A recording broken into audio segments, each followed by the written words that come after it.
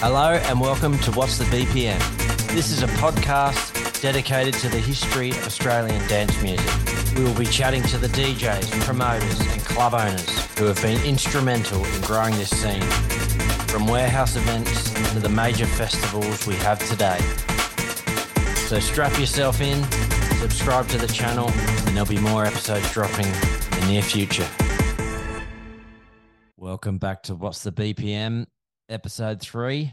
Sorry, there's been a bit of a delay getting this one up, but I'm going to make an effort to start pumping these out a little bit more regularly. This episode is a cracker. This DJ has been around for a real long time, from humble beginnings, DJing in bars and taverns, to owning nightclubs, to promoting events, to DJing at some of the biggest raves that Australia's ever seen. Loads of good chat here about DJ Angus, events like Strawberry Fields, venues like The Site, The Tube. Yeah, there's loads of good stuff in this one with a real legend of the scene. Enjoy this one, team, with DJ Ken Jensen.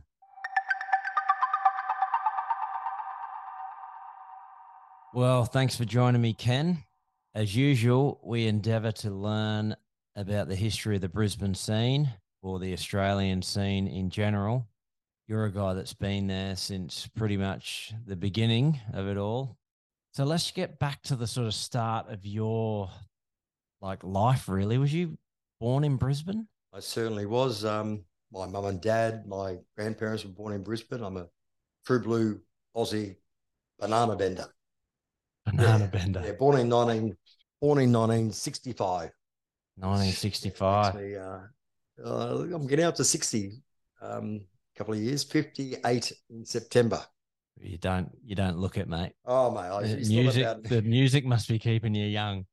Look, I'm a big fan of people like Giorgio Moroder, and he's 72, I think now, and he's still playing. I think when we started DJing, there was no fad or phase, like a model or a football player.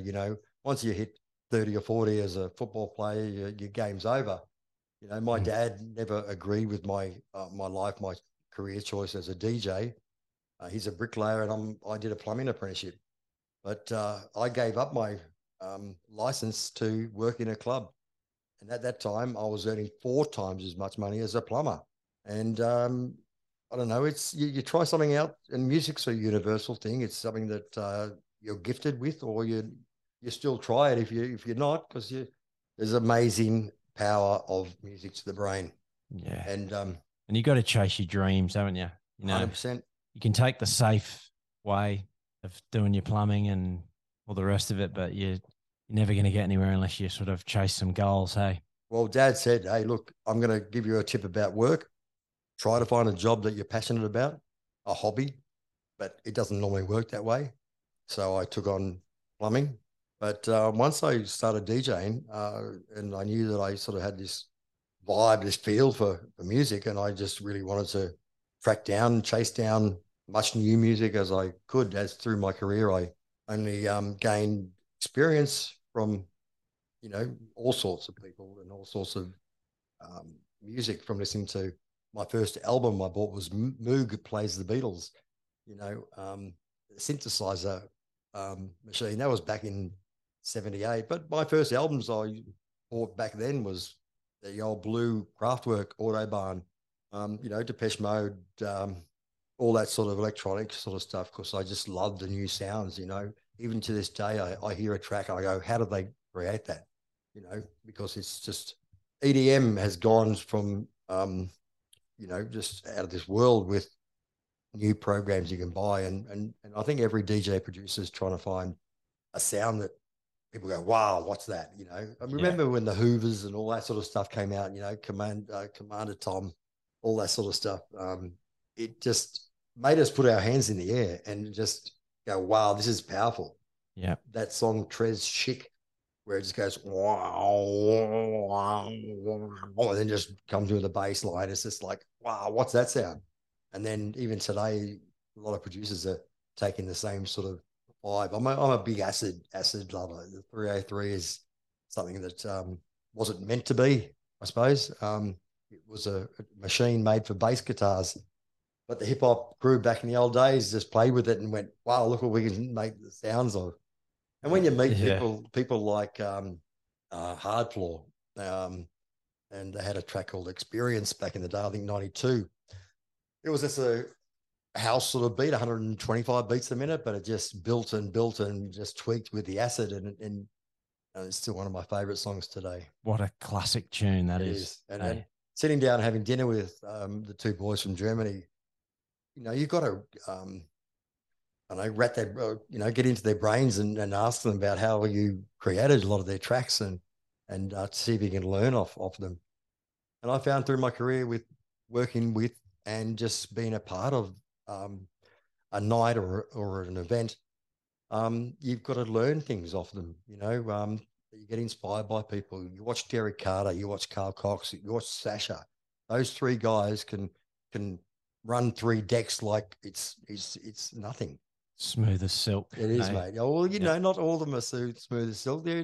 I call myself and Carl Cox a heavy-handed DJ, right? And that means like we'll put a record on and we'll just go, boom, boom, boom in our headphones. We'll let it go for a couple of bars.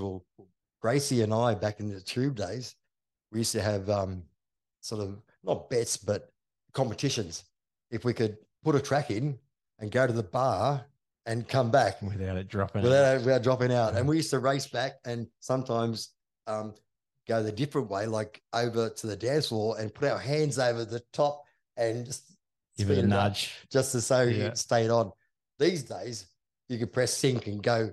You could go home and back, and the song will be still on beat. So yeah, times have changed. So 1984, you started DJing in Canberra. Tell us how that come about. Well, I moved out of home when I was 17, moved into a place with a guy called Dave Curran. He was about 5 years older than me. And he took me under the wing as I'm going to take you clubbing, Ken. I'm going to take you out, And back in the day in Belconnen in Canberra, there was a tavern called Blind Beggars Inn. And simply the DJ there, Mark, just played top 40 songs and what we called sing-along drunk songs. So as the night progressed, they heard so good, and Paradise by the Dashboard Light and AC/DC Angels. And then you'd play a little bit of Madonna, but more just let's sing along to a drunk song, do our ditty and all that sort of stuff. But I went to the Blind Beggars Inn, drinking, picking up chicks back in the day, and met the DJ, and he was a chef and he was about to go to Perth. So over a period of probably 2 months, I used to hang with him. I thought this is cool. He's playing all the songs that my mum and my dad taught me. Dad was into Black Sabbath and the heavy side of things, and mum was into Neil Diamond and Barbra Streisand. And I loved the 70s because radio stations back in the day played all the America Pie, all that sort of stuff. Well, moving forward, I bought the rig and I started playing there, and I suppose I got bored of playing the rock, and I met a crew that was they're a mobile DJ company called Beyond 2000, and they had 6 rigs that went out every weekend: weddings, 21st, school discos. I started working for them, got experience doing the weddings and how to read a crowd, how to talk on a mic. And again, that sort of got boring because, you're just playing the same stuff every weekend. The guys were earning enough money to build a nightclub, and they opened it up in 1986, I think it was, called Rude's. And I was given a job by a guy called Nick Televantos in Woden, and he called the club Troubadour. Now, Troubadour was named off the J.J. Cale album, the biggest selling album in 1976, which had the song Cocaine on it. Because this owner, he was a cocaine addict, but he had given me a job to be the main DJ. He had a wicked Maya sound system. He gave me everything I needed to start my DJ career as more of a dance DJ. And I'm talking like just basic top 40 dance. We're talking, mixing Pointer Sisters with Tainted Love and Madonna with Rick Astley and all that sort of stuff back in 86, But I got a crowd pulled in there, and the boys over in Monica saw that and they weren't happy with their DJ. And Norm Court offered me a job at Rude's in '87, and I went, "Yep, for sure. I'm sick of Nick Televandos. The cocaine stuff was no good for me." And I went to Rude's, and that place just rocked. It really did. It got a really good crowd where I play sort of the rock sort of stuff. I'd play your Smiths and um, Violent Femmes and all that sort of stuff for that sort of culture people. And then I'd play, I would find some of my own music. So I'd change the genres and people would go off the dance floor and drink. And then the other crew would come on. So I was juggling all these people. This is back in 1987, you see. 88, I was getting sick of Rudes. And I said to the boys, I'm thinking about leaving. I said, no, we're going to give you a percentage. So bang, I've become a partner in Rudes, and that's my first nightclub. And my job was to look after the lights, the sound, and that's it. Back then, I DJ from start to finish 6 days a week. We did 24-hour liquor license. So it was a big stint. But I can guarantee you right now, you do the hours I did back then and you trial and error songs, it's something you gain experience through your life. I was just thinking as you're saying that, I'm thinking you're really learning how to DJ doing stuff like that, aren't you? You're well, figuring out how to, what do you call them, bar rotations. You're learning all the proper tricks, and you can't just sometimes DJ for yourself as much as, a lot of bedroom DJs can play exactly what they want because it's their bedroom. You've got to look at it as a business point of view and the bar rotation and getting money to the door. But as my life went and my career went through, getting more into dance music, more water drinkers and less alcohol. But I found that the dance people didn't mind paying 10, 20 bucks when there was a good guest DJ in because they were like me, researching music, researching DJs, and they'd come and see that guy. We know today, I'll pay 50 to 100 bucks to go see Joe Cox or Sasha or someone big. I paid 120 bucks 2 weeks ago to see my mate's GT putting together the Ministry of Sound Classical, and you got Mark Dynamics, he's starting up Jack the House next week. We got people like Stafford Brothers doing mashups of songs like More Than a Feeling. And, these guys and this crew are still breaking boundaries with entertaining. So getting back to 88, here I am, I'm DJing at Rude's, and I get a lady come up and go, "Hey, I'm so-and-so from P&O Cruises. I'm the A&R manager, and hey, are you keen to DJ on the ship?" Yeah, okay. So who wouldn't? I had 2 weeks off. I needed 2 weeks off when I got back because Southern Comfort bottles are like $12 or something.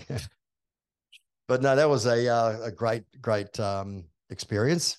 Then I lived with Norm, one of the partners of Rude's, and he secretly thrown my name into the Perfect Match audition back in the day. Greg Evans. This is a TV show. It's a TV show. Yeah, I mean, like back in the dating day, show. Yeah, yeah. Kerry Friend and Greg Evans. It was what you watched at 5:30 in the afternoon. You got 3 guys or 3 girls, and the guys are wearing suits with their bow ties, and the girls are wearing their puffy shoulder dresses and so forth. And it's funny. Long story short, bang, I've gone in for the audition, and they quickly determine if you're the person asking the question or you're the person got to answering the question, by your personality. So they've said straight away, Ken, we're going to get you to ask 3 girls, and you're going to win a trip overseas. We're going to give you the tip in advance. So we want you to get your passport ready because we give away 5 overseas trips a year, and bang, you're a lucky man. Ooh, wow. I don't know where I'm going at this stage, but I got the passport in hand.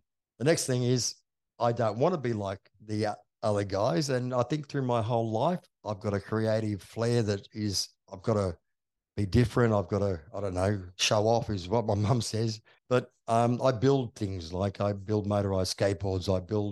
I pimp out my cars. I built a mobile DJ van that was like, as some say, it's like off the Richter. I went out, and at that time, the Levi's 501s had just brought out the leather version, right? And I went, I'm buying them. I think they were about $600 back in the day. Shit. Right. Yeah. And at the same time, I might as well get a jacket to go with it. So a leather jacket, that was $1,200. Well, what's the latest shirt? This shirt I wore was like this, like it was something out of Star Trek. It had not buttons down the middle. It looked like a priest. It went around the collar, but it was the style in 1988. Plus my pointed buckled boots with skulls on them. I was out there, but I went to Hawaii. I won a trip to Hawaii. That was good. Oh, wow.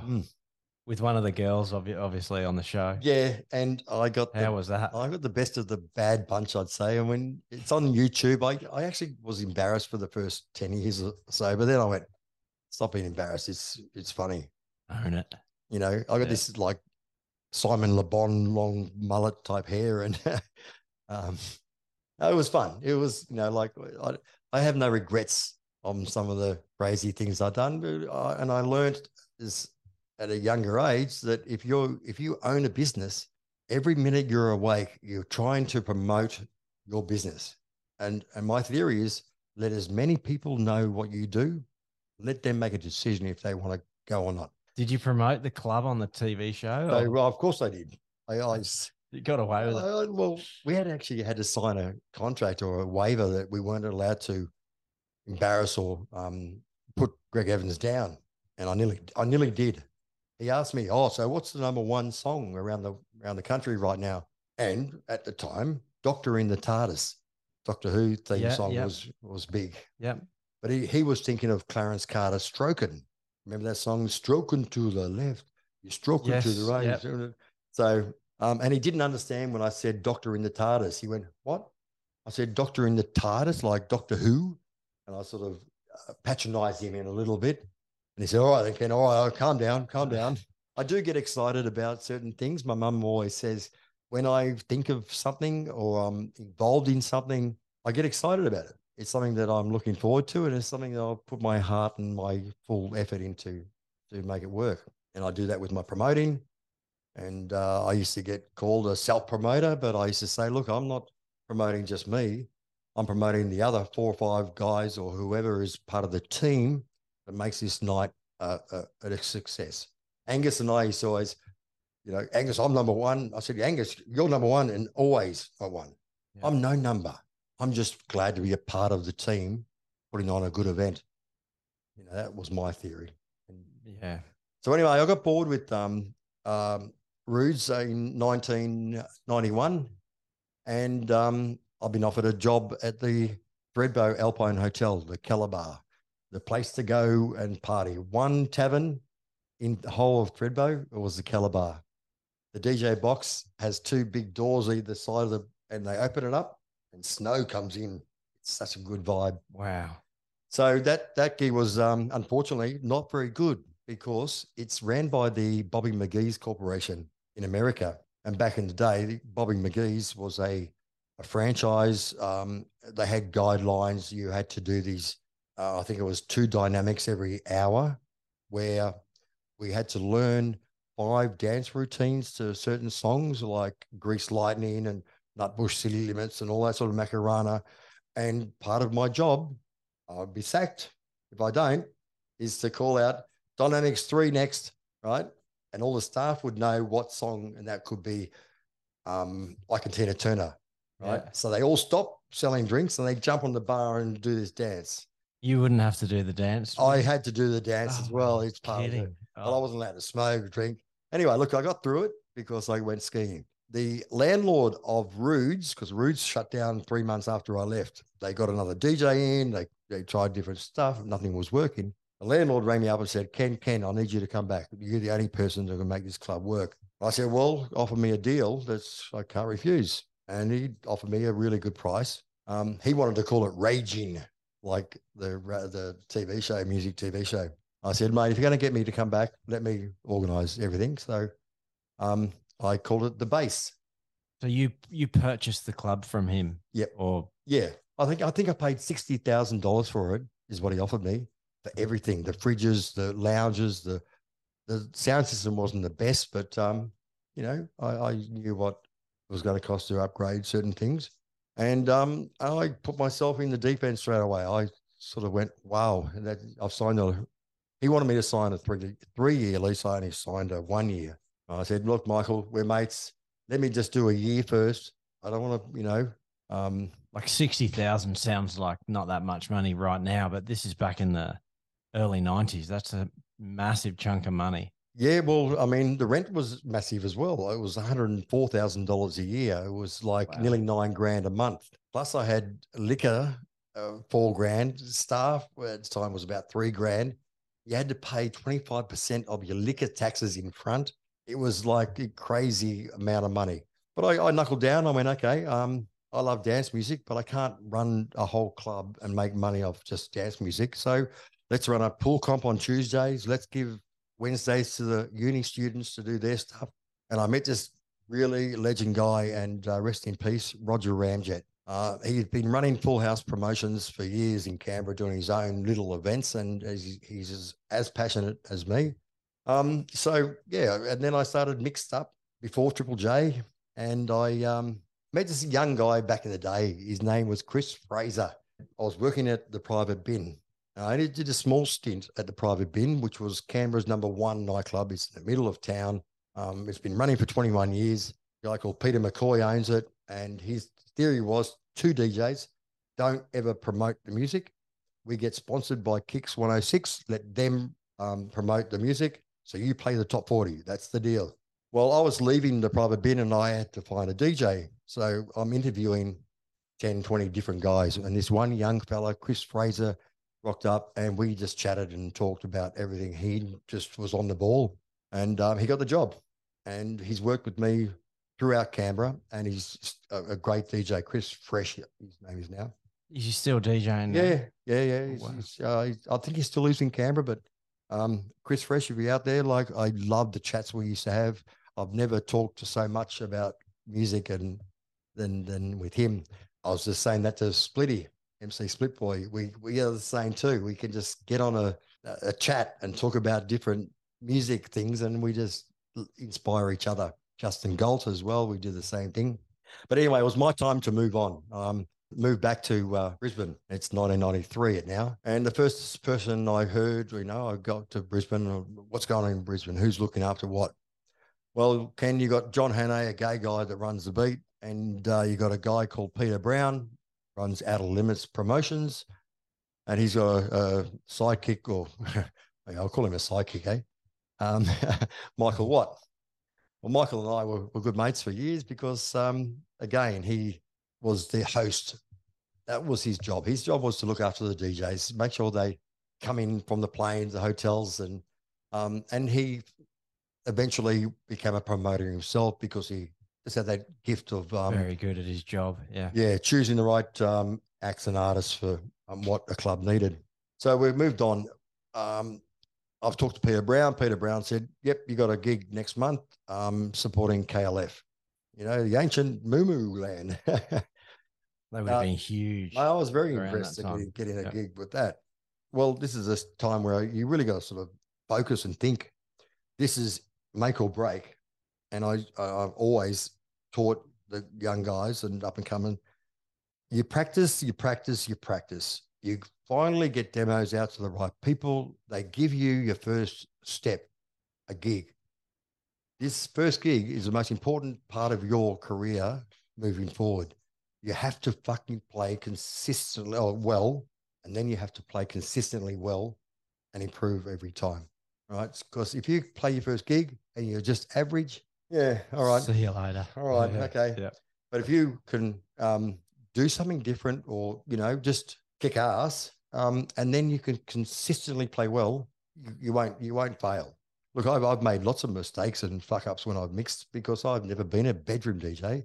I learned how to sample and scratch and shit and all that sort of stuff. You're doing it live. Yeah, you just practice in the club when you're working. Yeah. Yeah. Well, and then I think I picked the right choice because Outer Limits started putting on some big parties. The NASA parties started, and I I missed the first one, but I got into the second one, third one, fourth one. And Peter Brown, Michael Watt went, no holds bars. We're getting the best of the best, the biggest, whatever we could do. And they just came up with new ideas. And then Strawberry Fields was created. Look, just being a part of that team, and there was probably 20 of us that worked for 3 months to put on Strawberry Fields. You know, we'd have a big meeting, and Peter Brown would say, okay, you know, Gail, your job is to distribute, you know, and all the distributors, you've got these suburbs and, you know, blah, blah, blah. And it just everything was covered. My job for Strawberry Fields, Thunderbird Park, which is the second Strawberry Fields, was a strange one. So why have I got this job? Was to, can you organise the shuttle buses from the car park down the bottom up to Thunderbird Park? And, you know, there's a lot of, what's the word, logistics goes involved in that, because we're talking 5,000 people, and no one's allowed to drive up to Thunderbird Park. So there's obviously a giant car park down the bottom, and so I've done that. I've got all the shuttle buses booked, and you know, they're shuffling everyone up. Now, in my forecast, I've worked out that I need so many buses coming back earlier. Like, let's say 2 a.m. they can start taking buses back. Yeah. But no one left. They all stayed. Wow. As the night got bigger, cars started parking up the driveway. Now the buses can't get through because they've closed the road off. Paul Holden's playing the last set. I've already played my set. We've got the walkie-talkies on, and now I've had a couple of drinks now. The end of the night, you know, we're about to celebrate, but we get the Ken, come in. Yeah, what's going on, mate? I need you to go do me a favor. What? The buses can't get up here to take people home, so you got to go down and tell the 5,000 people on the microphone that whoever owns the cars have got to move the cars. The managers and the owners of the venue have given us an extra hour. All right. So, Ken, you're going on after Paul Holden. Right. I'm walking down the hill, and it's, you know, it's 6 a.m. or something. And I've had to, you know, slur and tell people the situation we're in. And now I'm going to play the last hour. So the place just erupted like, yay, it's like an encore. Yay. My glasses were all crooked. But I got through. It was an awesome night. So what actually, at what point did the scene explode enough to have, like, you know, 5,000-6,000 people in a field dancing to like this new music? Because, like, I said this to Barking Boy, that, like, I sort of thought it was around the sort of mid-90s that it all exploded, but the more I'm looking into it, it started a long time ago, didn't it? So, well, I'll tell you a little bit of history about two specific times in the 20th century history that changed the world. One was 1968, when the distribution of LSD was available. That's where we got, you know, Woodstock, and we've created a whole group of people called the hippies, and they're still out there in their communities. And psychedelic, man. You know, I did later in life, I did a lot of the earth frequency, the winter solstice, doofs out in the bush, and they're very earthly people. You learn a lot of things about, you know, Tai Chi and yoga and Tai tea and and how to wear, you know, tie dye and stuff. But to go a trance, to me, you know, it's never really changed that much since the day. But still, each to their own with music is what, you know, floats your boat. I quite like some of it. I do like some of it too. My flatmate just plays it to death, and it's got, you know, there's so many sounds, all soundscape stuff that just it just flows, you know. And that kick drum in the trance stuff is like pretty full on. You know, when you got someone like my big fan, psytrance sort of fan, is Neelix. Yeah, you know. He's only a gawky looking guy. You'd think he's some 12-year-old guy who's glasses, but he's just creating mad shit, you know. Yeah, some of them festivals in like Brazil where they play that Neelix and all those guys. Yeah, the Burning Man as well as that sort of stuff. Crazy, crazy. hey, crazy. Yeah, so, and the second thing in our history of 20th century was what they call the Summer of Love. In the UK, when the distribution of ecstasy was there, And that's when it started. All these like big raves, secret raves. Call this number, and you're not going to know until you're on the M1 and getting to where you got to go. You got to stop and you hear the music, follow the music. And I think because Australians, we know what's going on now. We've seen documentaries. We've heard about these big raves over in England in 1989. For me, I was in Canberra, and I got a mixtape from a mate that went over there, and it all I had was Sasha and Digweed on it, and I was blown away. I've gone. This is not just one track. They're mixing this somehow. I'm going to find out. So that just straight away went, I need to have this music. So I worked out a deal with some distributors to get so many records to me every month. And we had a crew in Canberra that all worked at different clubs. And we called ourselves the Knights of the Round Turntables. Roger was one of them, Chris Rippol, Luch, there's Goldfinger. And we had these little badges we wore, had 2 turntables and a little mixer on it. And we wore them when we DJ'd. But long story short, once a month we'd have these, get-togethers and 100 new imported records, and one at a time, like you do at Central Station. Put record on. If you like it straight away, yep, I'll have that. Oh, damn, it's okay. I've got two versions of that. It's just like Central Station. You'd go in and, hey, Harry, what's new? Oh, cool. I've put some acetates and some white labels away for you and Angus. Oh, and the other guys are complaining, why do they get it? Mate, these records go to the guy who has the most people because they're promos. And Angus used to get the white labels and write fuck off on it because people used to come up and work out what song is this? And they looking around, oh, funny one, Angus. That was funny. So you think it kind of exploded from then onwards? Yeah, well, I think we wanted to, I don't know, first off, hear international DJs, and through KLF, through NASA, we were getting overseas international acts, and it only got bigger and better as more international DJs were recognised. I know that the second Strawberry Fields, we didn't have one international DJ. Michael and Peter just said, no, we can fill 6 stages with 28 Australian kick-ass DJs. And that's what they did. And it's still sold out. Yep. And in the UK, after all the government had closed them down, it only forced everybody to create these super clubs. You got Gatecrasher, Slinky, Cream, that again, Ministry of Sound, they were all fighting over, who's got the best DJ. Danny Rampling, you got Seb Fontaine, you got, and these guys, residents, built a foundation that we still live off today. You read articles or documentaries about successful clubs, bottom foundation, it's the DJs that created that. It's not the owners. Without the DJs that have got that passion to strive forward, look, Carl Cox is, mate, he's a DJ's DJ. He ran Space in Ibiza for 20 years. That's a testament of passion. He lives in Melbourne now.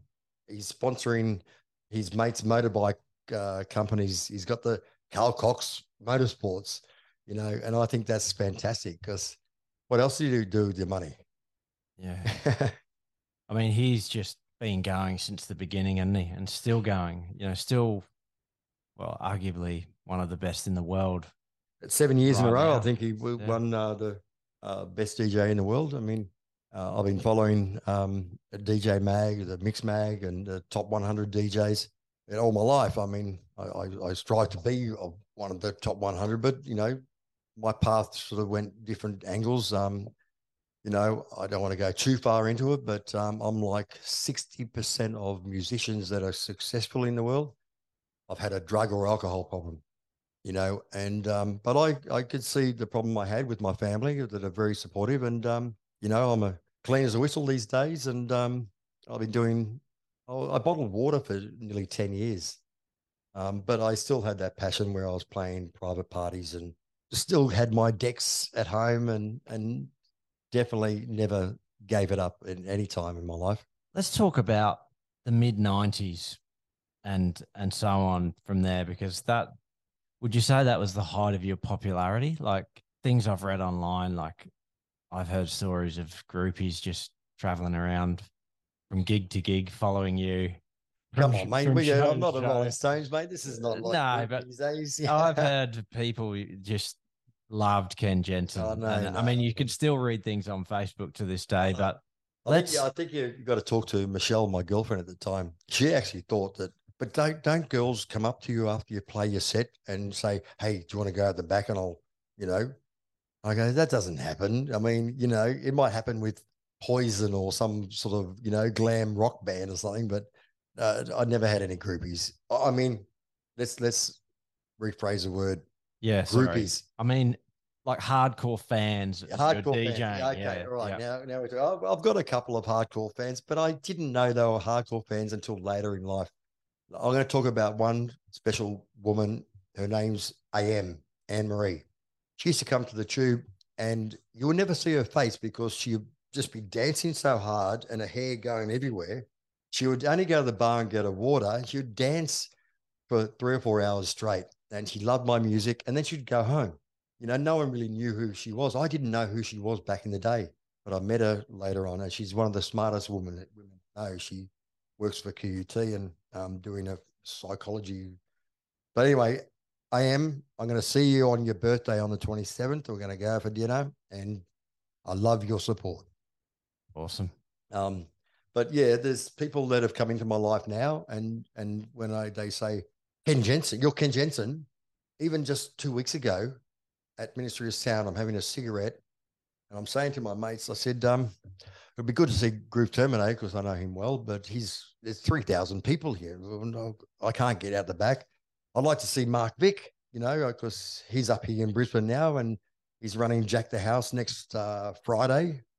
Get out there because it's That's acid house, hip that's Mark house. Dynamics for Mark Dynamics anyone who's he's a legend of unfamiliar with that. legends. He's done Yep. so many mix CDs for so many, especially Ministry of Sound. It's just a he's got a great portfolio, and he's out to you, Mark. Hope you get a good crowd. Unfortunately, I've got a gig next Friday, so I can't make it. But put me on the guest list, so I can play your Acid House. I was around that time. Acid. Yeah. So getting back to where was I? Like we were sort of mid 90s.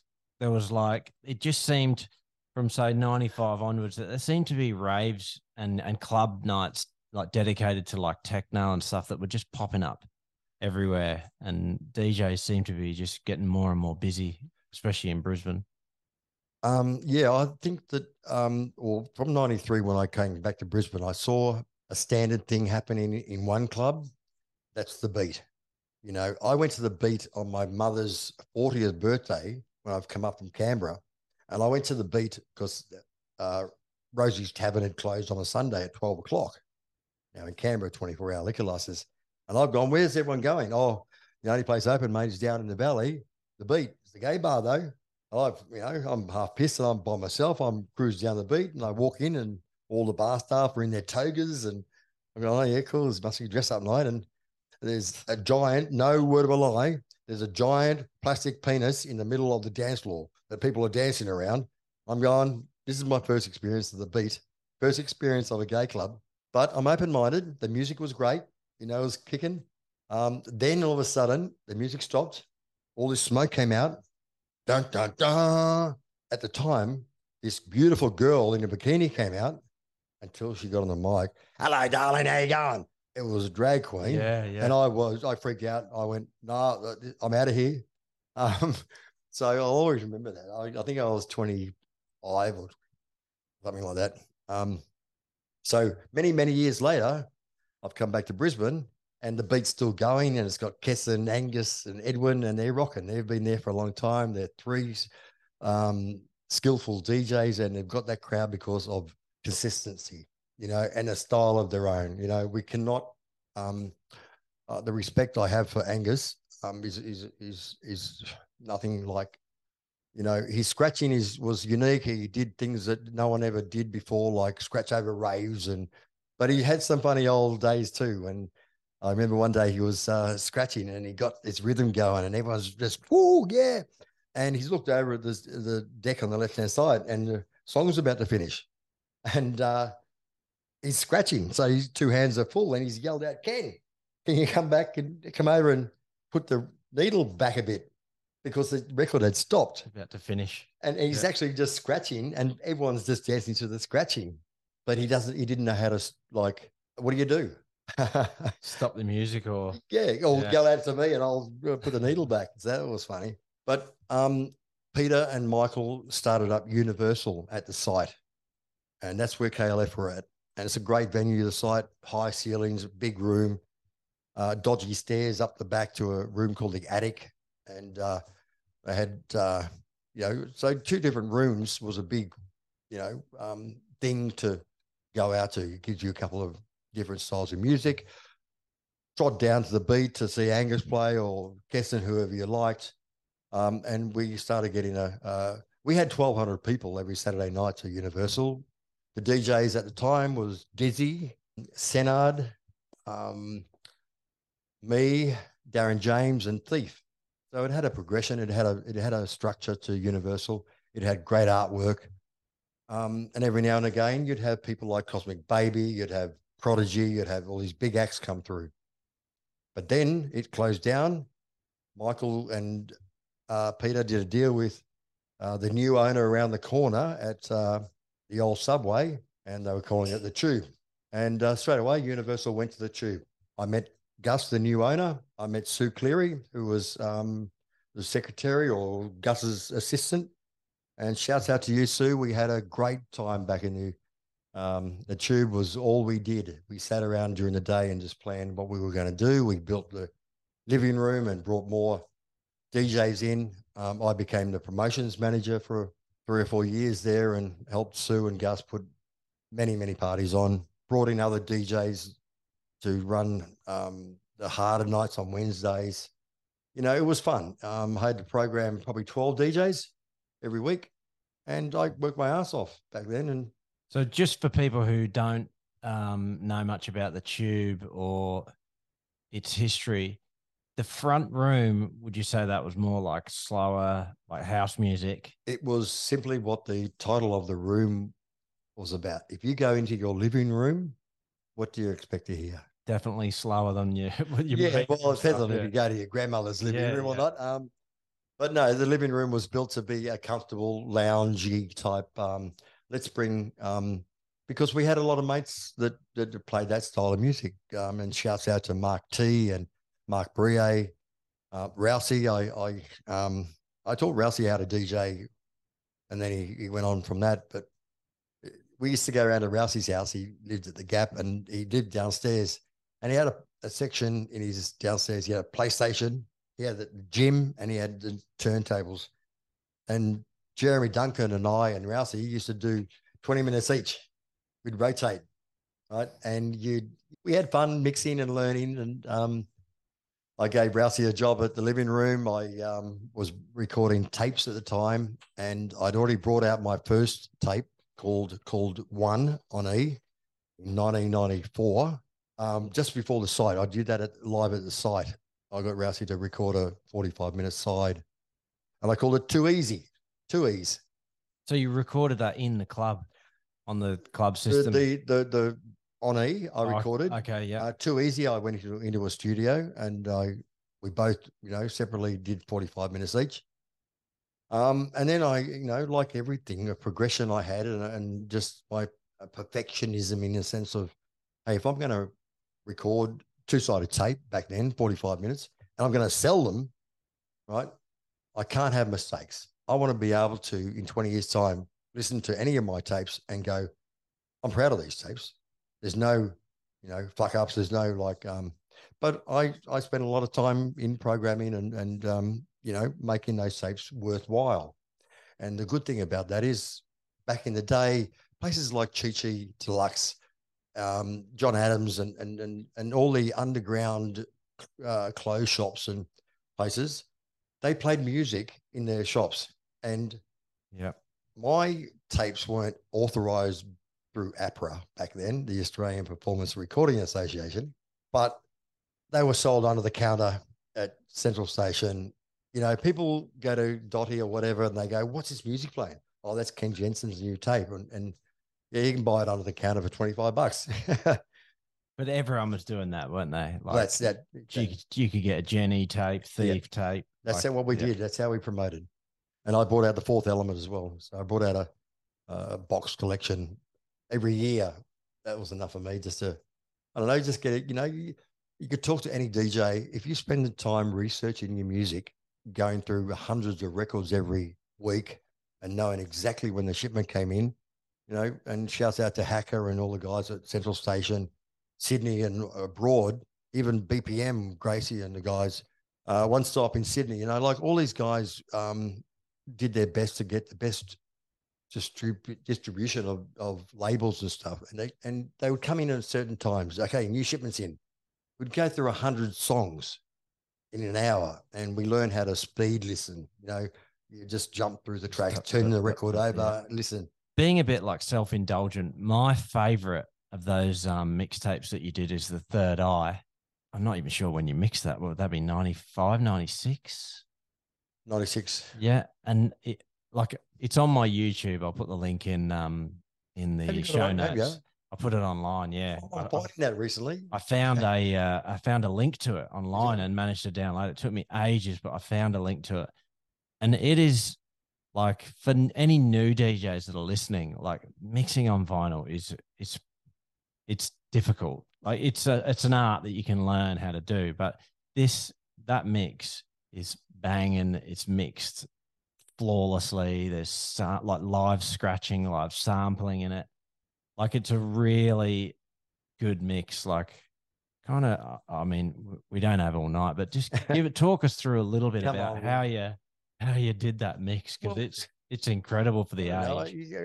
I feel like I'm let's say an artist, and you got your canvas, and you do a piece, and you go, oh yeah, that's good, that's nice. People are complimenting you, and you only want to do the next one better, and if you don't, you're not going to get better in life. So every mix I did, I wanted to, I don't know, just have the latest music. I wanted to appeal to more people. And The Third Eye was actually really big in Sydney. I got lots of compliments from the Sydney DJs that they say, we crank that up before we go out, that sort of thing. It's a little bit more ravey, a little bit more energy. I think I put songs like a lot of Mario Picotto, Pablo Garando, which had this like, and Noom Records, Eve Records. People say, oh, what sort of style of music do you play? I go, not hard house, right? I never liked being termed as a hard house DJ. Only because hard house gets thrown around a bit too much. Like, it's sort of bubbly, banging stuff, like you got the Tin Rib and you got your Tidy Boys and all that sort of. After a while, it's sort of got the same sort of sound. But then you got, when Noom and Eve Records came out, they had these producers that were, I call it intelligent new energy. And new energy was probably the term that uplifting trance is what, hard edge, German, a little bit of German stuff too. And that's influence from people like Bextor, who was hearing this stuff from Germany, and she had this great ability to get the right keyboards and programs and create her own style from her influences. And Bextor was looked up to big time. And she had these great little two dancers that they were dancers. They were like, I brought the Prodigy to Canberra in 1991, was fortunate enough to be working out the private bin and knowing the guys from the Rat parties in Sydney. They had booked the Prodigy. And back in 1991, who's the Prodigy? Well, they had a hit called Charlie and a couple other hits off their first album called Experience. And if anyone's heard, it's the best album, I think, because it's all dance rave orientated. Oh, yeah, really raw. Yeah. And a guy called Lingham is the main guy, and he just plays everything by himself. And back then they had Keith and Leroy, and they were the same as Bextor and their dad. They were just dancers. But as they moved on, like my mixing, they wanted it to become, they started singing and Doing a bit more. Doing a bit more. Yep. And now I know this for a fact because I got to play at Big Day Out 95. Prodigy was supporting the boiler room. So when I caught up with Liam and Leroy and Keith, Leroy's gone, hey, Ken, you got to check out my new eye lenses. And he's got this. Oh, that's right. Because he used to He wear put those in, scary. yeah, scary eyelids. And he's got this little case he opens up.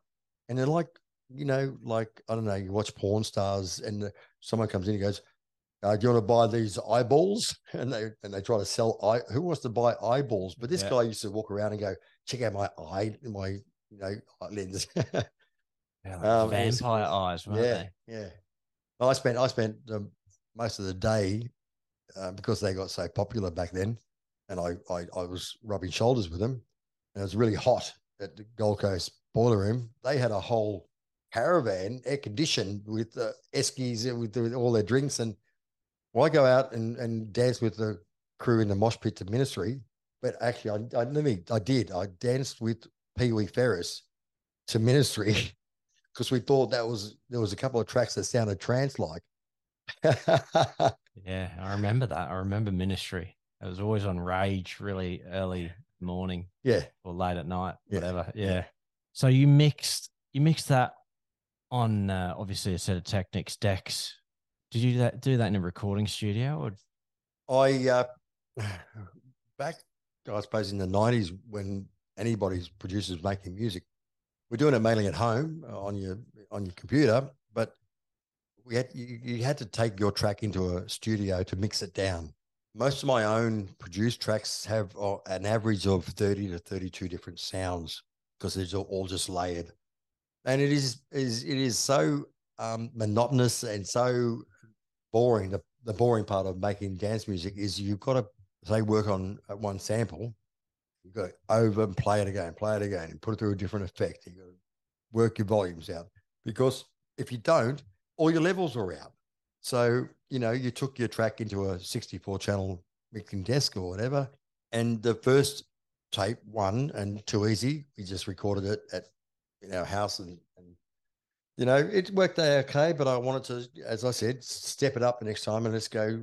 And I found this studio. It used to have this African bongo crew that were there, and they were really cool. And basically, I spent a lot of time in this studio, and I took a long time to record the third eye, 1, Too Easy, and the fourth element. First take, I nailed it. I was very lucky. That's what you're aiming to do because when you're doing any mix, you don't have the opportunity to. Back in the day, you press record and you start. Your first mix works well. Your second mix works well. Your third mix works well. Your fourth mix, not happy with it, press stop. Go back to the start. Oh yeah. Yeah. Go again. Yeah. When today you can, okay, press stop. We're going to edit that and we'll see how to join it together. I didn't know that John Digweed and Sasha computer mixed a lot of the Northern Exposure and all that. Yeah. But when you talk to them, I've had lunch and bought Diggers a meat pie in the valley when he was here. You ask him, why did you go that way? Why didn't you just do what you do when you play live? And he said it was because it was new, Ken. We're using technology, right, where computers can match and sync and blend them together. We can spend a lot of time in blending. Their mixes go for 3 minutes. My average mix on is a minute and a half or so. Back in the day, it'd be like 30 seconds. You've only got so much time to mix. Hip hop, you drop. There's different ways of mixing different styles of music.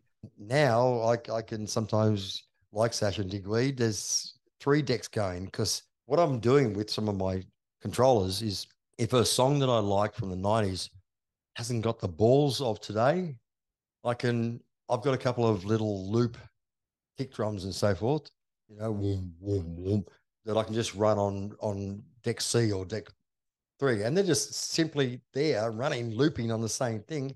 And I can just bring that in every now and again. Or, if a record's going to run out, you knew you had to fucking get the mix in. Otherwise, the record's going to stop. But now just push one whole button down and you're looping it and you can go to the bar and come back and mix the next song if you wanted to, so DJing these days is a little bit easier, but it makes you be more creative. And Carl Cox will tell you that. I say, you push that sync button. People go, I don't push the sync button. Oh, Lord, yeah, okay, whatever. I have the sync button always pushed, but I can spend more time tweaking my effects and really working with the sounds that I've got in my head. Well, you just played me a snippet of a mix you've just done recently before, and you had a track building up, but then you also had like an older track like sort of looping over the top of it, and you phased it in and out. And with the new digital stuff, you can be really creative and do some pretty mad stuff, can't you? Oh, look, mashups are, I don't care what anyone says. I love mashups. Mashups is something that you can take an old favorite track that you can, I don't know, let's say The Who. There's a couple of tracks that they brought out in the 60s, right? Whole Lot of Love, where there's a breakdown and you can take these little samples and you can, just put so many different echoes and effects. And when you hear that, you instantly know, oh, that's that classic track from The Who, Pink Floyd, Great Gig in the Sky, and there's so many other, I can't go on, but like I saw the Stafford Brothers 2 weeks ago do Oh, What a Feeling. No, What a More Feeling. than a More Than a feeling. Feeling. I'd love that track, but it's been beefed up and rocked. They mash up big beats with old favorites. That gets you so much more uh, followers because your audience is so much bigger. I mean, I started, as I said, doing mobile work, reading crowds, found a sound that I liked, the imported dance stuff, focused on that for a while and practiced and did well with all my parties and touring with DJ Beats and all that sort of stuff. And loving the people I'm working with, the elite DJs that we all know and love. Nick Fish, Jumping Jack, Pee Wee, all the guys that are on DJ Beats are there because they've been doing it long enough. They can produce their own tunes. And Pee Wee is another one of those guys who goes, we need to promote these guys. And he does a call out. Everybody that I played with, give me a demo and I'm going to compile a 12. And when you get a phone call saying, hey, love your track, we're going to put it on, you just go, yes, that's so good. It gives me exposure. And it just pushes you to do more. So my career is gone to one step higher, one step higher. The following year, DJ Beats 2 comes out. Pee Wee does the same thing, calls out everyone, get your demos organized. And it's a privilege to be asked, to have my second track, Bliss, on that. Only a couple of the DJs that were on the first got asked on the second. And I'm going to thank Glenn Marshall and Trage from Bass X. Like us music-loving people, they decided to form a dance act. And the two brothers, and Glenn Marshall was the main guy behind it, the keyboards and the synths and so forth. And they had the female vocalist. So they had that cross section of, when they go and play live, they could play 5, 6 tracks, their own tracks, and to the dance crowd, and that back in the day, it wasn't really a dance band. You have Sneaky Sound System these days, and you have, South End and shouts out to the boys of South End, Steve and all the crew. The winner is Sydney. Yes. I'll tell you a story about that in a second. Bass X would come to me and they'd like my style of music that I was choosing. And Glenn said, Ken, do you want to remix a couple of our tracks? Love to, bro. So I spent some time with him, remixed Enola Gay, Kaleidoscope. I think Jenny did a remix of Kaleidoscope as well. I did a 3D glasses mix, but it was fun. It was fun. It was my first experience in doing a remix for someone. I didn't know what to or how to do it. So again, it's a communication with like-minded people. Glenn said, I said to Glenn, what do I need? I haven't got, at the time we were using Creator Notator, which was before Cubase or Pro Tools or, Pro Tools you learn if you go into a corporate music program learning and so forth. We teach Reason in my DJ school, but each to their own with music programs, whatever you use, Rebirth, Fruity Loops, at the end of the day, if it does what you need it to do, you've got the right program. But I've learned that. And he said, mate, just bring your favorite records because I want you to take the elements out of those. We're not gonna sample. We're gonna recreate. So I bring over half a dozen records, and each one of those records would have little elements in it that I thought was cool, that was above the rest. And I say, all right, see this part here where it'll go 1, 2, and it'll spin back, and it'll echo out. I want to do something like that, you know. And he would pull out all these analog system things and or hear this kick drum. This kick drum kicks in a big room. I love this kick. If you can make the kick, right? So we'll spend a day going boom, boom, boom, Oh, yeah, just finding that kick. Exhausting mentally. Yeah. But at the end of the day, I remix their tracks. They send it overseas to ZYX label, a German label. They like my mix. So I'm getting worldwide exposure now. And that's where you start to say, hey, this is pretty cool. So I've never made tracks by myself. You know, Glenn Marshall helped me. I've had a couple other producers help me. But I take the credits go to the guys who form acts and play. You know, Samir, South End, there's a whole lot of guys out there that I know and support. And 2000 was the year, the winner is, and I was traveling back up to Brisbane. I'd had enough of Canberra. I just played on Mix Up on Triple J. I was the fourth DJ to play on Mix Up. So it was a good thing to be able to put together. And when you start getting Australia or recognition around the whole country, you know you've got to perform. You know, when I ran the DJ school, I'm a role model now to these young guys. They look up to me like I look up to every other big name DJ.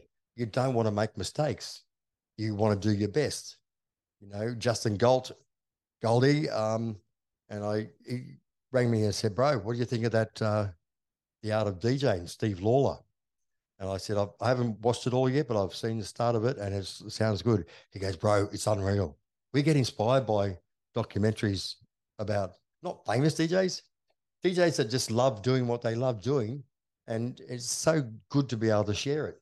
You know, if you spend time researching, looking for these records, practicing, and then when you find you can put them together, the next step is like, how do I get the world to hear them? Yeah, you want to share it. You want to share it.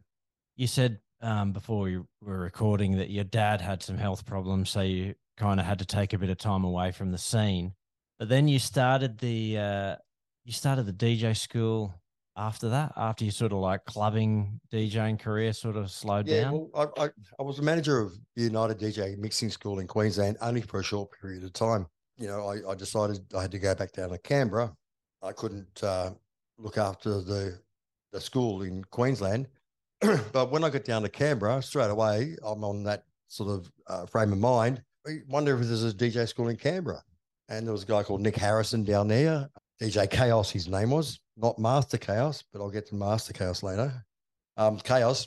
And I rang him up and I said, what's going on, Nick? He goes, oh, yeah, Ken Jensen, how you going, mate? Yeah, look, I said, how are you running your DJ school? He said, oh, just me and my brother, Judge, we just one-on-one, you know, at home, you know, just whatever they want to learn, we teach them. You want to learn to scratch, we'll teach you how to scratch. Want to learn a beat mix, you know. I said, bro, can I come and talk to you? I want to be a part of what you're doing, but I want to build it bigger. So what do you mean? He said, oh, well, I've got this 6-week structured course that's been given to me by Kieran, DJ KC. Shouts out to him, first Australian DMC champion, most placid, nicest guy. I got him to play at the Tube many, many years ago, a 10-minute set. What are you talking about? You say 10 minutes? Yeah, on 4 decks and just going turntablistic wild, keeping the crowd dancing. And people just go, get out of here. Like, that's mad. Long story short, I ring him up and tell him, sorry, bro, I've got to get back down to Canberra.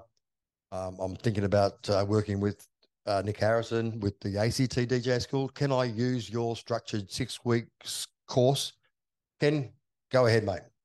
So I said, Nick, this is how we run it, and this is how Kieran runs it all around Australia, successful. We just need to have a studio. So I got in contact with a guy who ran a small mobile rig and sold some speakers and decks, and he was more than happy to have build a couple of studios for us. I got in contact with the radio host that I knew at Kicks 106, and I said, hey, we want to sponsor the top 8 at 8 because that's our market. All I had to do was every 6 weeks give away a free 6-week course, a record bag and a T-shirt, and we had 12 students every 6 weeks. Wow. And I brought, Chris Fresh, Nash T, Goldfinger, Danielson from Coolism. I had all the best of the best teaching the guys. How do you say this? When you get accreditation for a business, which you need in Australia, you can't be a good guitar player and put an A-frame out the front of your house to say guitar lessons. That's not allowed, right? You've got to be accredited. So back in the day, I had to sit around a table with all these government people, and they're all scratching their head, and they're going, well, hang on, we haven't even got a title for a DJ on the pay system. Like, what does a DJ get paid? Well, and at that time, a radio or a DJ was the radio announcer. So if you worked in a radio, that's when that sort of titles got changed. If you were a radio guy or a DJ back then, but no, you just go in and grab your carts and grab your ads and you just push buttons. So you're now a radio announcer and we're the DJs, right? So they said, well, hang on, how long have you been doing it? Well, I said, at that time, 15 years. Oh, well, you seem to be the most experienced person at this job teaching.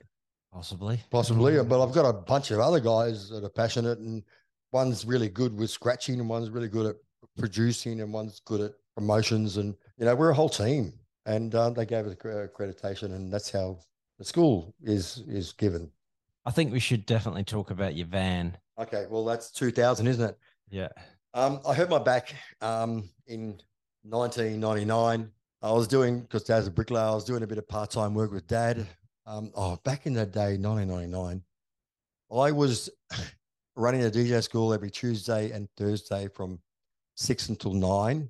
I was bricklaying, labouring 5 days a week. I was a resident at Club Habana Friday and Saturdays. It was just full on. And how can I say this? Weekends, I didn't get much sleep. And I had to explain to Dad why my eyes they look a bit glassy, or what's wrong with you? Are you on drugs? And it was at the time when, or some people I worked with at the club formed this little crew called Beeline, and they were drug safety officers as such. They got the authorization from the Canberra government to set up a table and test ecstasy for safety. Yeah. Because at the time, we'd have some wanker come in with, say, 50 fucking rat poison pills and drop 20 of my clients or punters, and I'm with these people from Beeline, and right behind the belief of you can't stop people bringing shit into clubs, but if we can safely monitor them, so they come over and legally a copper or whatever cannot do you. They can't stand behind the desk and go, here they come. They're going to bring a pill out, and you just scratch a little bit off of a pill. You test it. Hey, it's all good. Go and dance. There was a lot of promoting of safety with raves. That Anna chick died from overdoses and so forth. I was very much on a promote the mixing of drugs and alcohol was the cause of death, not just overdosing on ecstasy. Plus, as an owner of a club, you can't stop it. Yeah. You've just got to just keep an eye on them. People will always do drugs. Yeah, well, it's just regardless of what music scene it is, it could be rock, dance, whatever. It's always going to be there. Yeah, we just got to try and make sure people aren't dying and do it as safely as possible. 2000 was when I got back to Brisbane. I've just bought a 1972 Ford Transit from a friend in Canberra. This thing had all the running gear, all the bottom end converted. So it was really, really drivable, and it had, I saw potential for this thing to be like my home, because when you're sitting in the back of a van for a long period of time, you think about how you can recreate it, because this is your new home. How do I make this taller? Oh, okay. You can buy a top. I'm talking to my mates. They go, well, you got to cut the roof off and put it. You can't just put a second level on a car, Ken.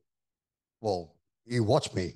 So I did this like crazy shit, man. I went to a car wreckers and there's all these old transits. Now from 1972 to 1981, transits all had a standard roof circumference because transits, believe it or not, the third biggest production car in the world, Volkswagens, Corolla, transits. They had pop-ups, they had slide up ones, they had all different ones. I picked the fiberglass type. So I was able to get up on my roof with a giant big saw and like cutting a hole in it. I cut a hole in the giant roof and put this boat like thing upside down on my van. And now So you could stand up in I can it. stand up in it. Oh, that opened Wow. up my world. So I started putting TVs in and stereo stuff. And as everyone knows me, blue lights and LEDs. I was 50 years old when I sort of worked out that Yeah, decks, yeah, vinyl, CD players, I built it all everything. Yeah. myself, and it was B grade. But luckily enough for me, as I travelled around, I didn't do much club work back then. I decided I was on the dole. I'm going to do the NEIS program through the government. What's that? NEIS was a incentive from the government. If you had a business plan, go to and have a meeting with the person, and if they approved it, they would finance a small business management course, and you won't have to look for a job in that period. So I went, I've got a business plan. I want to run a mobile DJ band. So I went and saw the lady, and the lady said, well, I've been researching, and there seems to be lots of mobile DJs out there.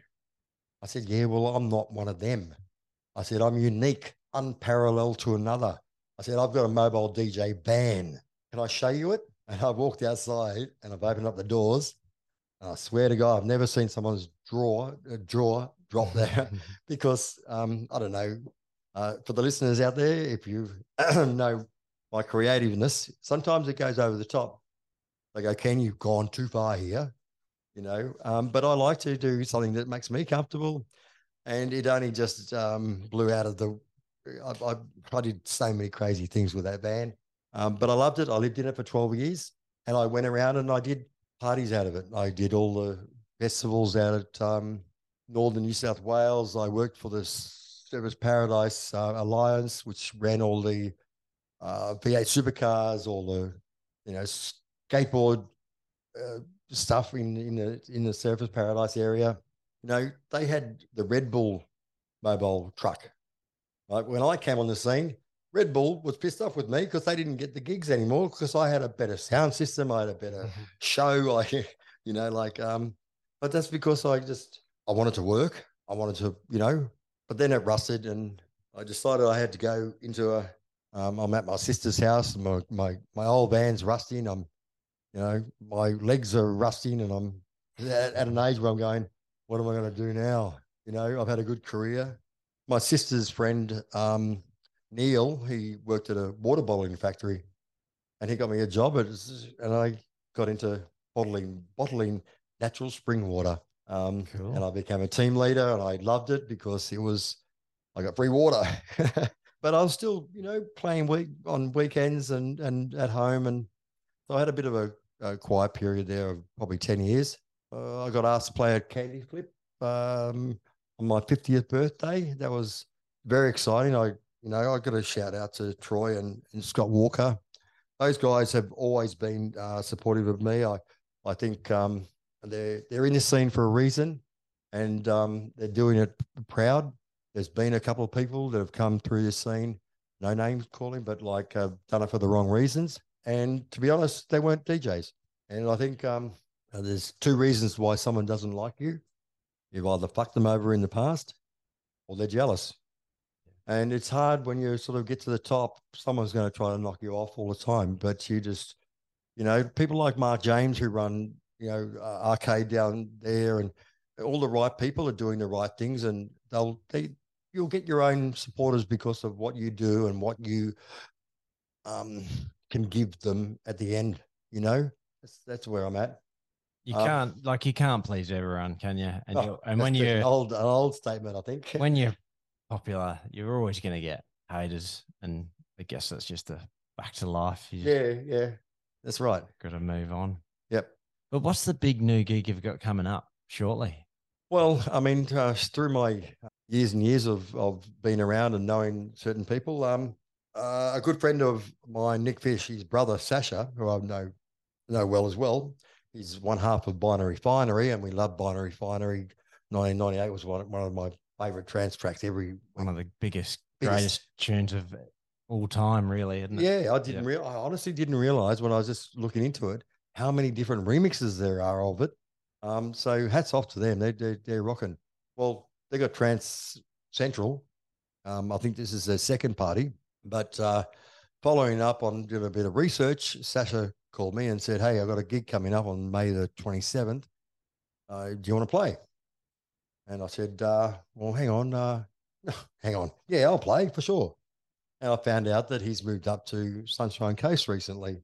Oh, really? So that's why he's doing some promotions here. Just like Darren Brie came from Perth and he's doing things with the guys. It's good to know that people who are successful in a different state, when they go to another state, they're picked up straight away by the scene.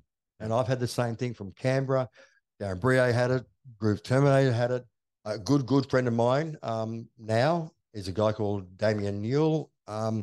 And I'm going to say a big shouts out to Master Chaos in the house.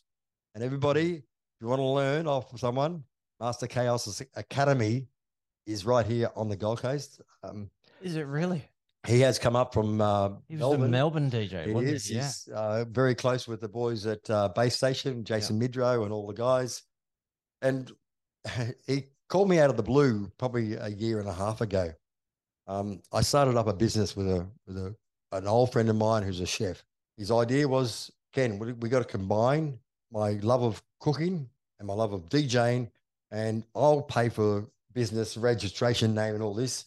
Come and live with me, and let's form Hungry DJs. And I said, what? He goes, yeah. How many people have to book a catering service for a 21st and book a DJ? You know, weddings, they book a DJ, a band, and a catering service. We're like a superhero. He would just wait. All in one. The COVID stopped us doing what we had to do, and I had to move on. So that's why I'm where I'm at now. And Sasha has given me an opportunity to showcase my skills, I suppose. So yeah, I haven't bought music for about a year or so. Haven't mixed that much either. Been pretty laid back, but the last month has been hectic but fun. I've gone out and I've listened to so much music. I've selected so much. And I always say this to the young guys, mate, don't come to me to say I've got 200 terabytes of music because, I can make a DJ, because you'll just have simply an overload of your brain will blow up. If you're going to play an hour set, I normally say 17 to 20 tracks is what I average. So I go out, research and buy about 50, put it in a folder, right? And I've selected those 50 for the night I'm playing. Sasha said it's a hard trance, techno, harder edge, timeless classics, right? He's picked DJs like Jenny and myself because we've been around and the timeless classics. He's picked people like Jody Six, which I didn't even know him, but he's getting his records that he's producing now played by big DJs overseas. Yeah. He is. Yep. I'm looking forward to meeting him. I'm loving his acid and I want some of his tunes. Angus Gibbons, I haven't heard much of him, but again, a new or not up and coming. He's been DJing for a while, but yeah, he's been around for a long time. Yeah, but he's doing what really good trance DJ. Yeah. So Sasha's done the right thing. He's picked the best of the best, and we should all together entertain the crowd. An old friend of mine, Adrian Hayes, who was around in Brisbane about 7 years ago, lives down in Melbourne. He's very close with the Adelaide promoters, Melbourne promoters. He's seen that hey, Ken, you're playing out again. Yes, mate, it's been 7 years. Looking forward to it. He said, mate, get some demos and stuff, and I'll be your agent. So I'm going, hey, this could launch my career again. Could kick off again. But it might not too. I've turned into, I could call myself Sample Ken. Sample Ken. Sample or Simple Ken. A Sample Ken. Fucking grooving Sample Ken. No, look. You do what you do and you'd take off again. There's something that triggers my simpleness. If I can mix some of the new stuff and production and throw in a sample with some different effects, or even throw some new tracks, but just rearrange it so it's just a little bit different. I don't Put your know. own spin on it. My own spin. So where's that event and what Oh, date is it? sorry. It's May the 27th at the Triffid. Now, I haven't been to the Triffid, but everybody I spoke to said it's a great Yeah. live venue. So yeah, I'm looking forward to that. I'll have to come along and check it out. No, you come along and you dance. I'll be Dance, I say. I'll be doing pogo sticks, jumping up and down. Yeah, that's all right. No two-step to shuffle. You know how to do that. Yeah, awesome. Oh, thanks, Ken, for coming up and telling us your story. I'm sure there'll be tons of people out there dying to hear it. Thanks, Steve. Good luck with your next few gigs coming up. I'm sure it'll take off. You just got to do what you do. You'll be fine. I just got to mention now also that another legend, Brisbane DJ, Rice Meister. Some of the guys would have remembered that name. He has started up I mean, like you do if you're a DJ, not getting the gigs, you got to look out of the square, you know. I'm just going to get back to Master Chaos just for a second because he's up here now. He rang me and he said, "Hey, Ken, I run Australian Underground Sounds. We run a podcast every Wednesday. Bossy's down in Melbourne. I got another guy. It's all this, you know, podcast stuff, and I didn't know much about it. And I've been doing a little bit through the COVID period, and it's a really great source of getting your music out there. And Master Chaos said, Ken, you've inspired me. I listened to you back in the days. I've got your tapes, and I'm now meeting you, you know. And I've gone, I feel like, you know, I'm no hero, but like, hey, if I've done that to you, mate, there's other DJs that have done it to me. Of course. And we've become really close friends. Damien, it's good to see what you're doing, and we're going to do something together with the e-scooter championships coming up in the next 12 months or so. But getting back to Rice Meister, we've got to promote him. He started up a internet monthly radio show called Club to Rave Radio. The format or the system is a monthly 3-hour show. Rice Meister plays the first 2 hours, I think a club hour and then a rave hour. And he gets a guest gets a guest DJ in every month. And I've just finished a mix this morning. Actually, I've got it here. You've got it there. I got to give that to Rice Meister this afternoon or tomorrow, and he's going to put it through his production and release that. And I'm not quite sure the date, but look out for Club to Rave. If it's out before this goes up, I'll put the link to that in the description. And even when it comes out, I'll just add it to it. But I'm not sure how many shows he's done, but one. It's my old mate who I've actually promoted a couple of gigs with, Jay Frantic. Jay Frantic, yeah. Yeah, he was the first guest, so that's pretty cool. And I had to listen to his set. Really good. I read his bio and I thought my bio was extensive, but like he's played with the best of the best as well. You can only learn from that. Yeah. And feel good about yourself that you are able to get to that standard where you are now rocking with the best. Rocking with the best. Yeah, mate. Jay Frantic, or I think he changed his name to Jared Asher. Yeah, he actually had he released a track with James Lawson from the UK, and it went nuts. It was a massive anthem. Yeah. And that track exploded for him. And then he decided, no, I want to change my sound. So he changed his name, and then I think he should have just capitalized on that. You got to look, you know, Master Chaos said to me, I said, oh man, I've got Jan Johnson. Wow. Yeah. Vocals. Wanting to get involved, and I've gone, hey, that some of the stuff of hers is legendary, you know. So you got to jump on board. You know, doors open for a reason. Yeah, don't have it locked. That's it. Lock it in. Lock it in. Lock it into what's the BPM. That's it. Hey, let's ask that question. Where do you find a 33 or 45 button on your decks? You've got it down pat, Stephen. You must be an old school DJ. Mate, this is the question that I want to ask everyone, but I keep forgetting every time I've done one. The main question is, what you've got a dance floor. You want to keep people dancing as long as possible, Yeah. and you're a DJ. You've been doing it from taverns to pop music to hardcore rave music. What's the BPM that's going to keep people there all night long? Your heart rate is what they say is the most popular, which is about 124 beats a minute. And that's why the umbrella of house music creates all the genres underneath. Don't be fooled by someone saying that genre of music was what the creator. House music is what created everything else underneath us. Yeah. Let me tell you a phrase from Paul Holden, another classic, legendary, rest in peace friend of mine. He said, when you go into a club and you hear the DJ, first thing you do is walk around the club and listen to the sound, right? To see EQ, your bass, your mid range. You go up to the DJ box, you look over the shoulder and check where the settings are. Always be in a club an hour before you play, so you know what the DJ's played. Gracie, that goes out to you that used to come in after me, and the first song you'd play was the last song I played, or second last song, and wonder why everyone walked off the dance floor. I just played that song, Gracie. Just walked in. Yeah, I just didn't hear it with his cup of tea. Love you, Gracie. But Paul Holden would say, every song that you play, someone has sat behind a desk or a computer for a long time to create that track at a certain speed.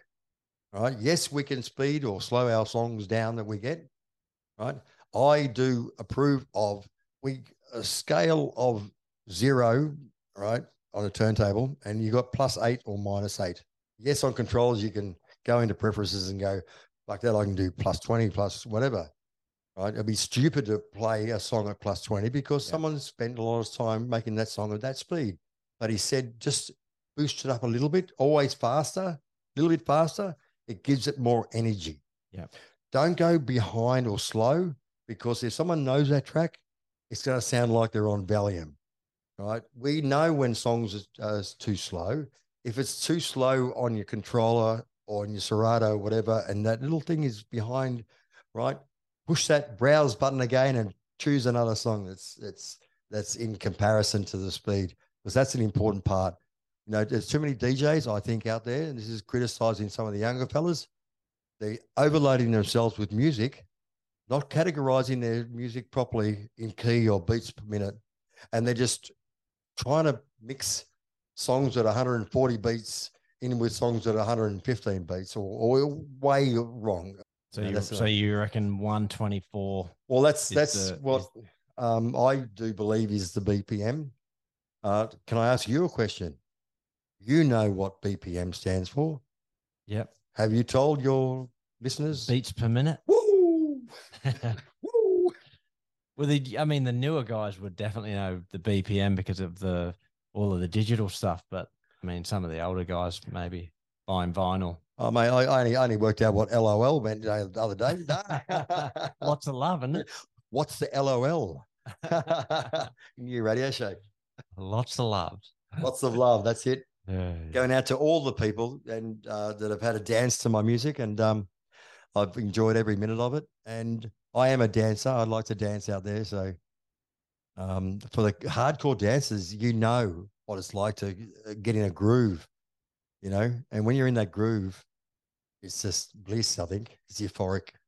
It's epic. Epic. And that's a good spot to finish it. We have a mix now on he's got 17 turntables set up here. It's crazy. I've just got the 2 vinyl decks with a heap of records. And he's got a 4-year-old that broke one of the needles, and I'm yeah. So we ain't mixing. We're just chucking one onto the other. Awesome. Thanks, Ken. No worries, Steve. Good Legend. to see you, mate. See you out there on the 27th of May. Sounds of the Underground. Well, there you have it. Thanks again, Ken, for coming on. And don't forget to look out for his mix coming up on Ricemeister's radio show, Club to Rave. Also, make sure you check him out on May the 27th at the Triffid nightclub for Sounds of the Underground. headlined by Binary Finery, Jenny, Jody Six, Wayne Dugan, Angus Gibbons, and Ken Jensen. Thanks again for listening, guys. Check us out on Instagram. Just search What's the BPM. And when I do the next episode, I'll be posting on there. Thanks, guys. Catch ya.